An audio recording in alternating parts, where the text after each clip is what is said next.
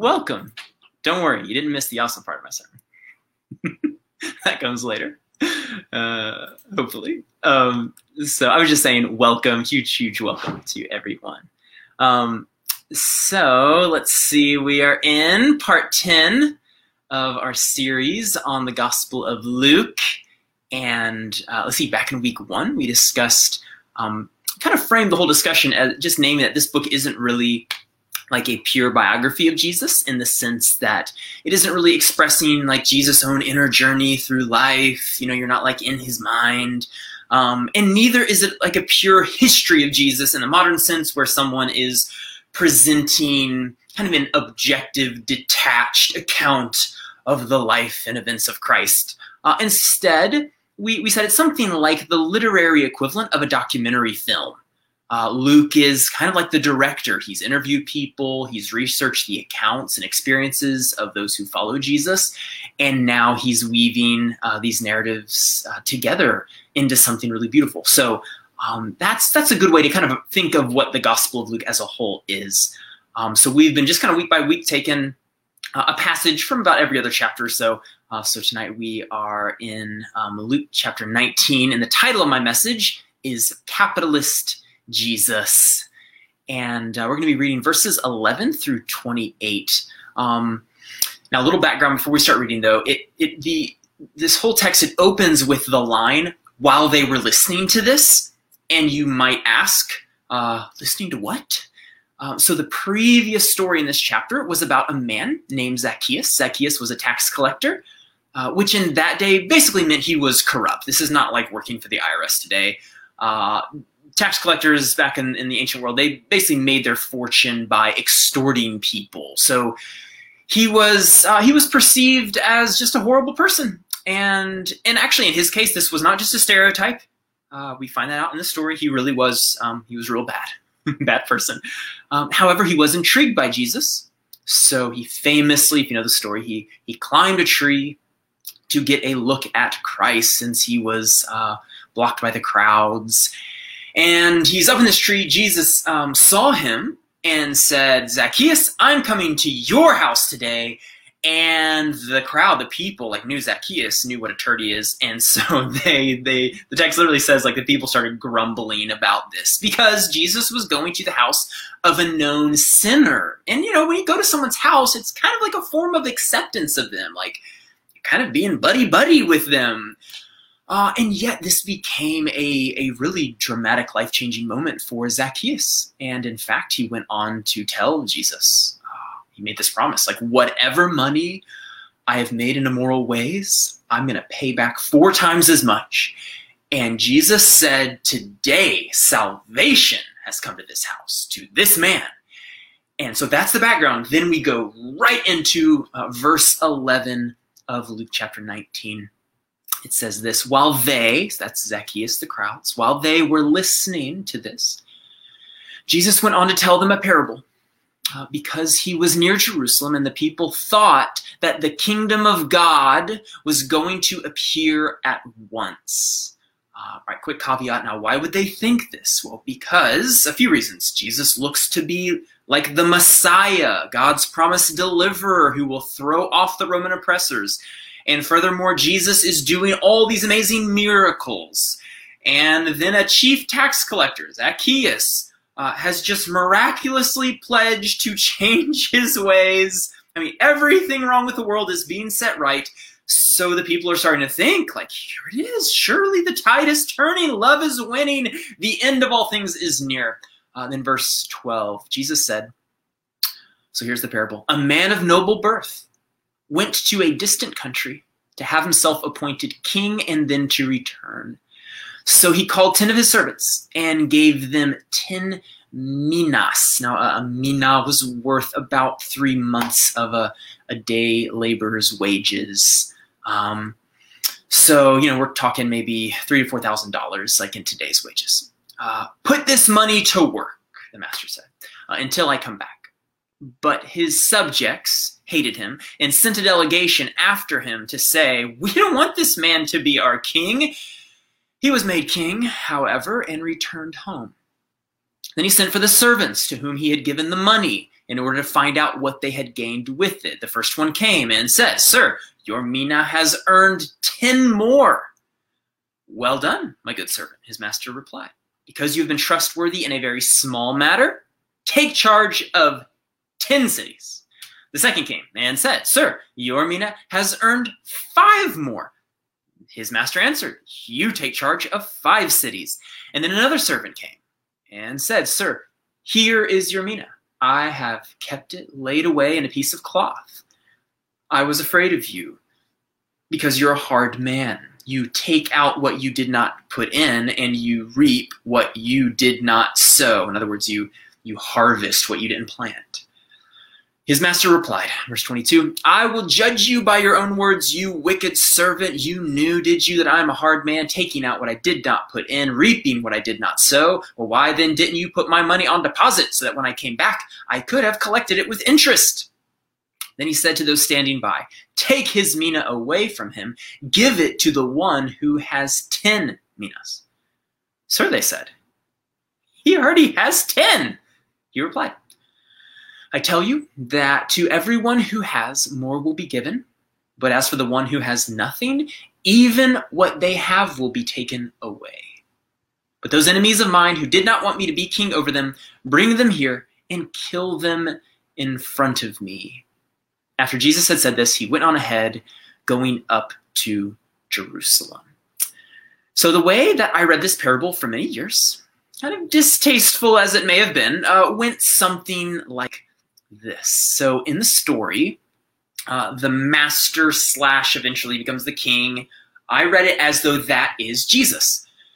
And then the servants, these are like the disciples / kind of us, the like believers, Christians. And then the crowds, remember the crowds in it who rejected the king, like they're like, "We don't want this man to be king over us." In the story, kind of, I read it as like they are the unbelievers, the unbelieving masses. And so you can sort of see how this parable is kind of like a picture or a microcosm of the larger story of Christ. Like you can kind of map this little story into the big story. At least that's what I did for a long time. So, Jesus as the crucified one, he's, rejected by the masses, by the crowds. But, when he returns, at the second coming, he will return now as the king. But before he ascended to the Father, before he left, he commissioned us, right, his servants, to go into all the world and make disciples, baptizing in the name of the Father, Son, and the Holy Spirit, teaching them to obey everything that he commanded us. And so now it's our job, to spread the good news. But of course, as our creator, he has, he's kind of given each of us like a talent or a gift, a way of being that spreads God's love and message to the world. And this, as I understood it, was like represented by the coin, by the mina, right? We are the servants. Christ has gone away, but he has left us with a mina. And so we are taught often that, the question that this passage leaves us with is, how will you multiply what God has given you? Right? How will you use it for his glory? Will you use it wisely or foolishly? And this is no small question. Like, this is an eternal question, because the idea runs, if you use it wisely, then you will gain an eternal reward, heaven. You will hear the words, "Well done, good and faithful servant." But if you are afraid, if you do not use your gifts, then it's possible you may have to join the throngs of people who the king, right, aka Christ, says in verse 27, "Bring them here and kill them in front of me." In other words, the way I understood it, you will be eternally damned. Now, normally that last part, we would kind of leave that out, and instead we would just tend to zero in on the idea, of using what God has given us. In other words, this passage is about stewardship. That's a more, that preaches a little easier than the, verse 27, kill them all. In other words, when I say stewardship, it's how will we steward the money, the gifts, the time, the energy, God has given us? Will we hide and waste it like the third servant? or will we multiply it like the first two? Will we steward well the little God has given us so that he, eventually entrusts to us more? So that's how I read this passage for many years. It's how probably, 5, 6, 7 years ago, I probably would have preached it, maybe farther than that. But I would have preached it along these lines. Tonight, though, I'm going to contend that is a bad reading of this story. And I want to give you at least two reasons that I think it's a very poor reading of the text. So let me give you these two reasons.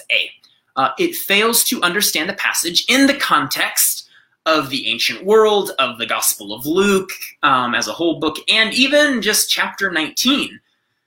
Like, to start there, remember, this parable, it came right on the heels of a story, right? Remember the story I told you about a very unscrupulous, terrible man who could say things like, whatever I have defrauded people of, I will pay back 4 times as much.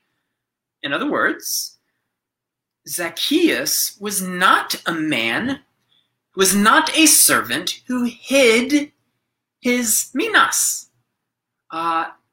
Now, this immediately kind of leads us into a whole thread, a whole discussion of like money and lending and interest. And we live in a certain epoch, a certain time and culture. And so we are, of course, powerfully shaped by that culture to have certain things that are, normal. And so to our ears, for example, the servants who made their money work for them were just being wise. Like, they probably invested in Apple stock or something, right? Before Steve Jobs came back, in 1996. Like the king in the story said, right? They're just wise servants. But you got to keep in mind that just because we hear that, like, oh, how wise of them. 2,000 years ago when Jesus was telling this parable, it was a very different world. There was no stock market. The world was a very different place. And while today, the argument could be made that, when someone makes far more money than they need to live on, they're not necessarily stealing from others, from the poor. It could be argued, they're part of an expanding pie. For example, through technology and such, we expand the pie, and so it's a world of abundance. And so for me to have a bigger slice of the pie is not to take from your slice, et cetera, et cetera. So that's an argument that could be made today. I'm kind of bracketing that off to the side and saying, okay, that's an interesting conversation, but I want us to get back to the ancient world. So in the ancient world, remember, technology was happening at a snail's pace. The pie, if it was expanding like at all, it was very slow. And this becomes really important because keep in mind, if you were now making huge gains on your money, you were probably being exploitative. Theologian Richard Rohrbaugh, he has done a lot of research into this parable in the ancient world, and he unpacks this by explaining that as 21st century Americans, we hear the story and we're like, yeah, those first 2 servants, they just sound like good business owners to me. But to a first century Jewish peasant's ears, which is largely, this was who Jesus was preaching to, someone who is given amount X and then in a few months or even years turns it into 5x or 10x, like 10 times the return. Are you kidding me? Like, and they're shady. That's probably how they would have seen these first 2 servants. In other words, they are who? They're Zacchaeus. Zacchaeus, right? Think of it like this. Even according to the book of Deuteronomy, you were not allowed to charge a fellow Israelite interest. You could charge foreigners interest, but you couldn't charge a fellow, Jewish brother or sister interest. Why? Because the idea was basically that, if you lent them money, you did expect them to pay it back, but not with extra, because the idea is they're your brother, your sister, your countryman, your fellow Israelite. And if you'll recall my message a few weeks back when we were in Luke chapter 6, do you remember Jesus? He was teaching on this subject of, money and lending and all that. And remember, Luke 6, verse 35. Remember what Jesus said? Lend to, not just your friends, lend to your enemies without expecting to be repaid.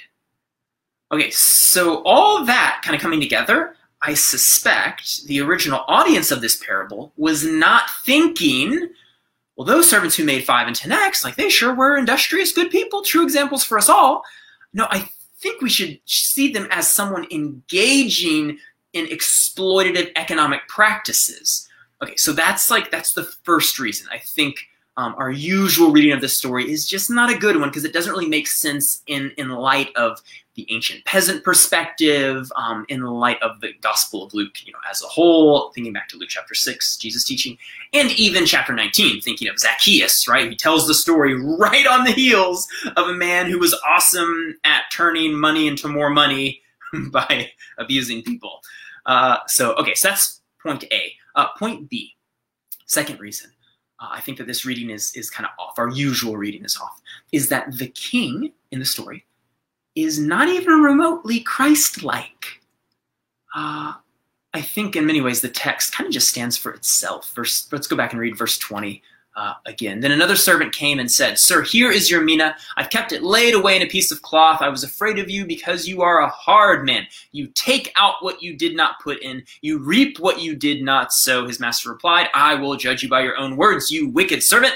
You knew, did you, that I am a hard man, taking out what I did not put in, reaping what I did not sow." And then verse 27, "But those enemies of mine who did not want me to be king over them, bring them here and kill them in front of me." So here's what's weird. Fast forward 2,000 years, and we're all teaching this passage and, preaching it and teaching in Sunday school to little kids. And we're like, okay, so the king is Jesus. Like, what are we thinking? Have we lost our ever-loving minds? That's what my mom used to say to me. "Brett, have you lost your ever-loving mind? Have we lost our ever-loving, interpretive, Bible-reading minds?" Now, to be fair, I deal with this a lot in my e-letters. I think some of the reason we do this kind of easy reading, this easy mapping of Jesus and God onto someone in a story that's this terrible, is because in the Bible it's true that God is imaged in some really kind of toe-curling, difficult ways. So which is why we have to keep returning. I mean, I do this, it feels like every other week. I'm going to keep doing it. We've got to keep returning to Christ and his words, that if you've seen me, you've seen the Father, right? The Father and I are one. This is often what we do, though, is we tease these apart. Like, sure, Jesus is nice. Yes, Jesus, he's great. But, God the Father, you got to watch out for him, because he will say things like, "Bring them in front of me and murder them all, take revenge," And like, what are we? No. And this is why, as Brian Zahn says, he's a pastor, he says, God is like Jesus. God has always been like Jesus. We haven't always known this, but now we do. I just think we have to keep returning to that truth. So that's the second reason I think we need a radically new reading of this story, simply because, a key interpretive thing is who is the king. And yet the king in terms of his character is not at all like Jesus. Okay. So you say, "Brett, I see your point. What is a proper reading of the story, or at least a better one?" And I think the text actually has a very unlikely hero. I think we are actually supposed to sympathize with this third servant, the one who simply returned the coin, as opposed to exploiting others to make it increase. And I think the king in the story is not the God we've come to know in Jesus. I think there's actually historical arguments that this was kind of a various, like maybe a ruler like Herod or someone. But I'll say, even apart from just the historical rootedness of it, I think at the very least we could say it's simply that king, that master, is kind of representative of the false gods of this world. The gods of money and power, systems of exploitation and oppression, which means we've literally, if you contrast that reading with the one I gave earlier, what I'm suggesting is that we've read the story in the complete opposite way that we should have. So, okay, so what does this mean for our lives? Like, what's the main takeaway? Here's a point for tonight. So if you're a note taker, you can jot this down. The status quo and the kingdom of God are less aligned than we normally believe. Status quo, the kingdom of God are less aligned than we normally believe. I mean, just the fact that I could read this parable for years as capitalist Jesus telling his servants to turn a fat profit regardless of how they do it. I mean, looking back on it, that just sounds insane. And yet, I just that's how I did it. And I think this points to the fact that in my own little brain, my default mode is to believe that Jesus and his agenda, it's aligned with my agenda, right? Let me say it again. The default mode is for us to believe that Jesus and his agenda, his kingdom, are aligned with our agenda, our kingdom. But if there's anything we should actually take from the parable, it's that Jesus is actually pushing back on the status quo, as uncomfortable as it might make us feel, far from a capitalist Jesus extolling the wonders, of turning awesome profits. Jesus seems to be actually critiquing the economic system of his day. Now, perhaps I'm making some of you nervous. I don't know.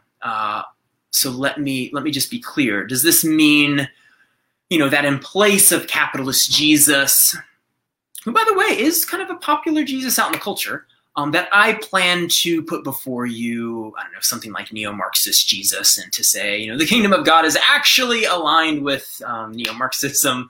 No, what I'm saying is this. The kingdom of God will never be perfectly aligned with any of our isms. See, Jesus is Lord. Our isms are not. Whether that ism is capitalism, Marxism, conservatism, liberalism, feminism, patriarchalism, modernism, postmodernism, and I could just go on and on. And if you think you have an ism that is ultimate, that is Lord, and whether that's an ism, on the political left or the political right, then probably what you should do is go ahead and just worship that, right? Because the truth is, Jesus is not a capitalist. Jesus is not a Marxist. Jesus is not a conservative. Jesus is not a liberal. Jesus is the Lord, which means as Christians, the isms that we endorse, and by the way, if you hear me saying in all this, have no isms, have no beliefs, I have some isms I endorse. Why? Because I'm a human being and I live in the world, and I'm not even saying that's sin. I have to believe things, right? And make decisions. And I have certain ways of framing and understanding culture. But here's the key. To be Christian is always to hold tightly to Christ and loosely to my isms. If you don't hear anything else tonight, hear that. To be Christian is to hold tightly to Christ, right? To center on him, to be grounded and rooted in him. And then it doesn't mean I don't have other things, other beliefs, other ways of understanding the world, but I'm holding those things loosely, knowing that at best they may temporarily align with the kingdom of God, but just as easily may soon become demonic. I realize this is, I can't overemphasize how important I feel like this is for us, not only because we're in election season and all that, but I do see a sort of a continual thing I see in people's lives. I mostly see it online, as people are very open with their beliefs and their isms there, that it's very easy to put, for example, in our culture, right, patriotism, right? This love of country so easily starts to supersede our commitment to Christ.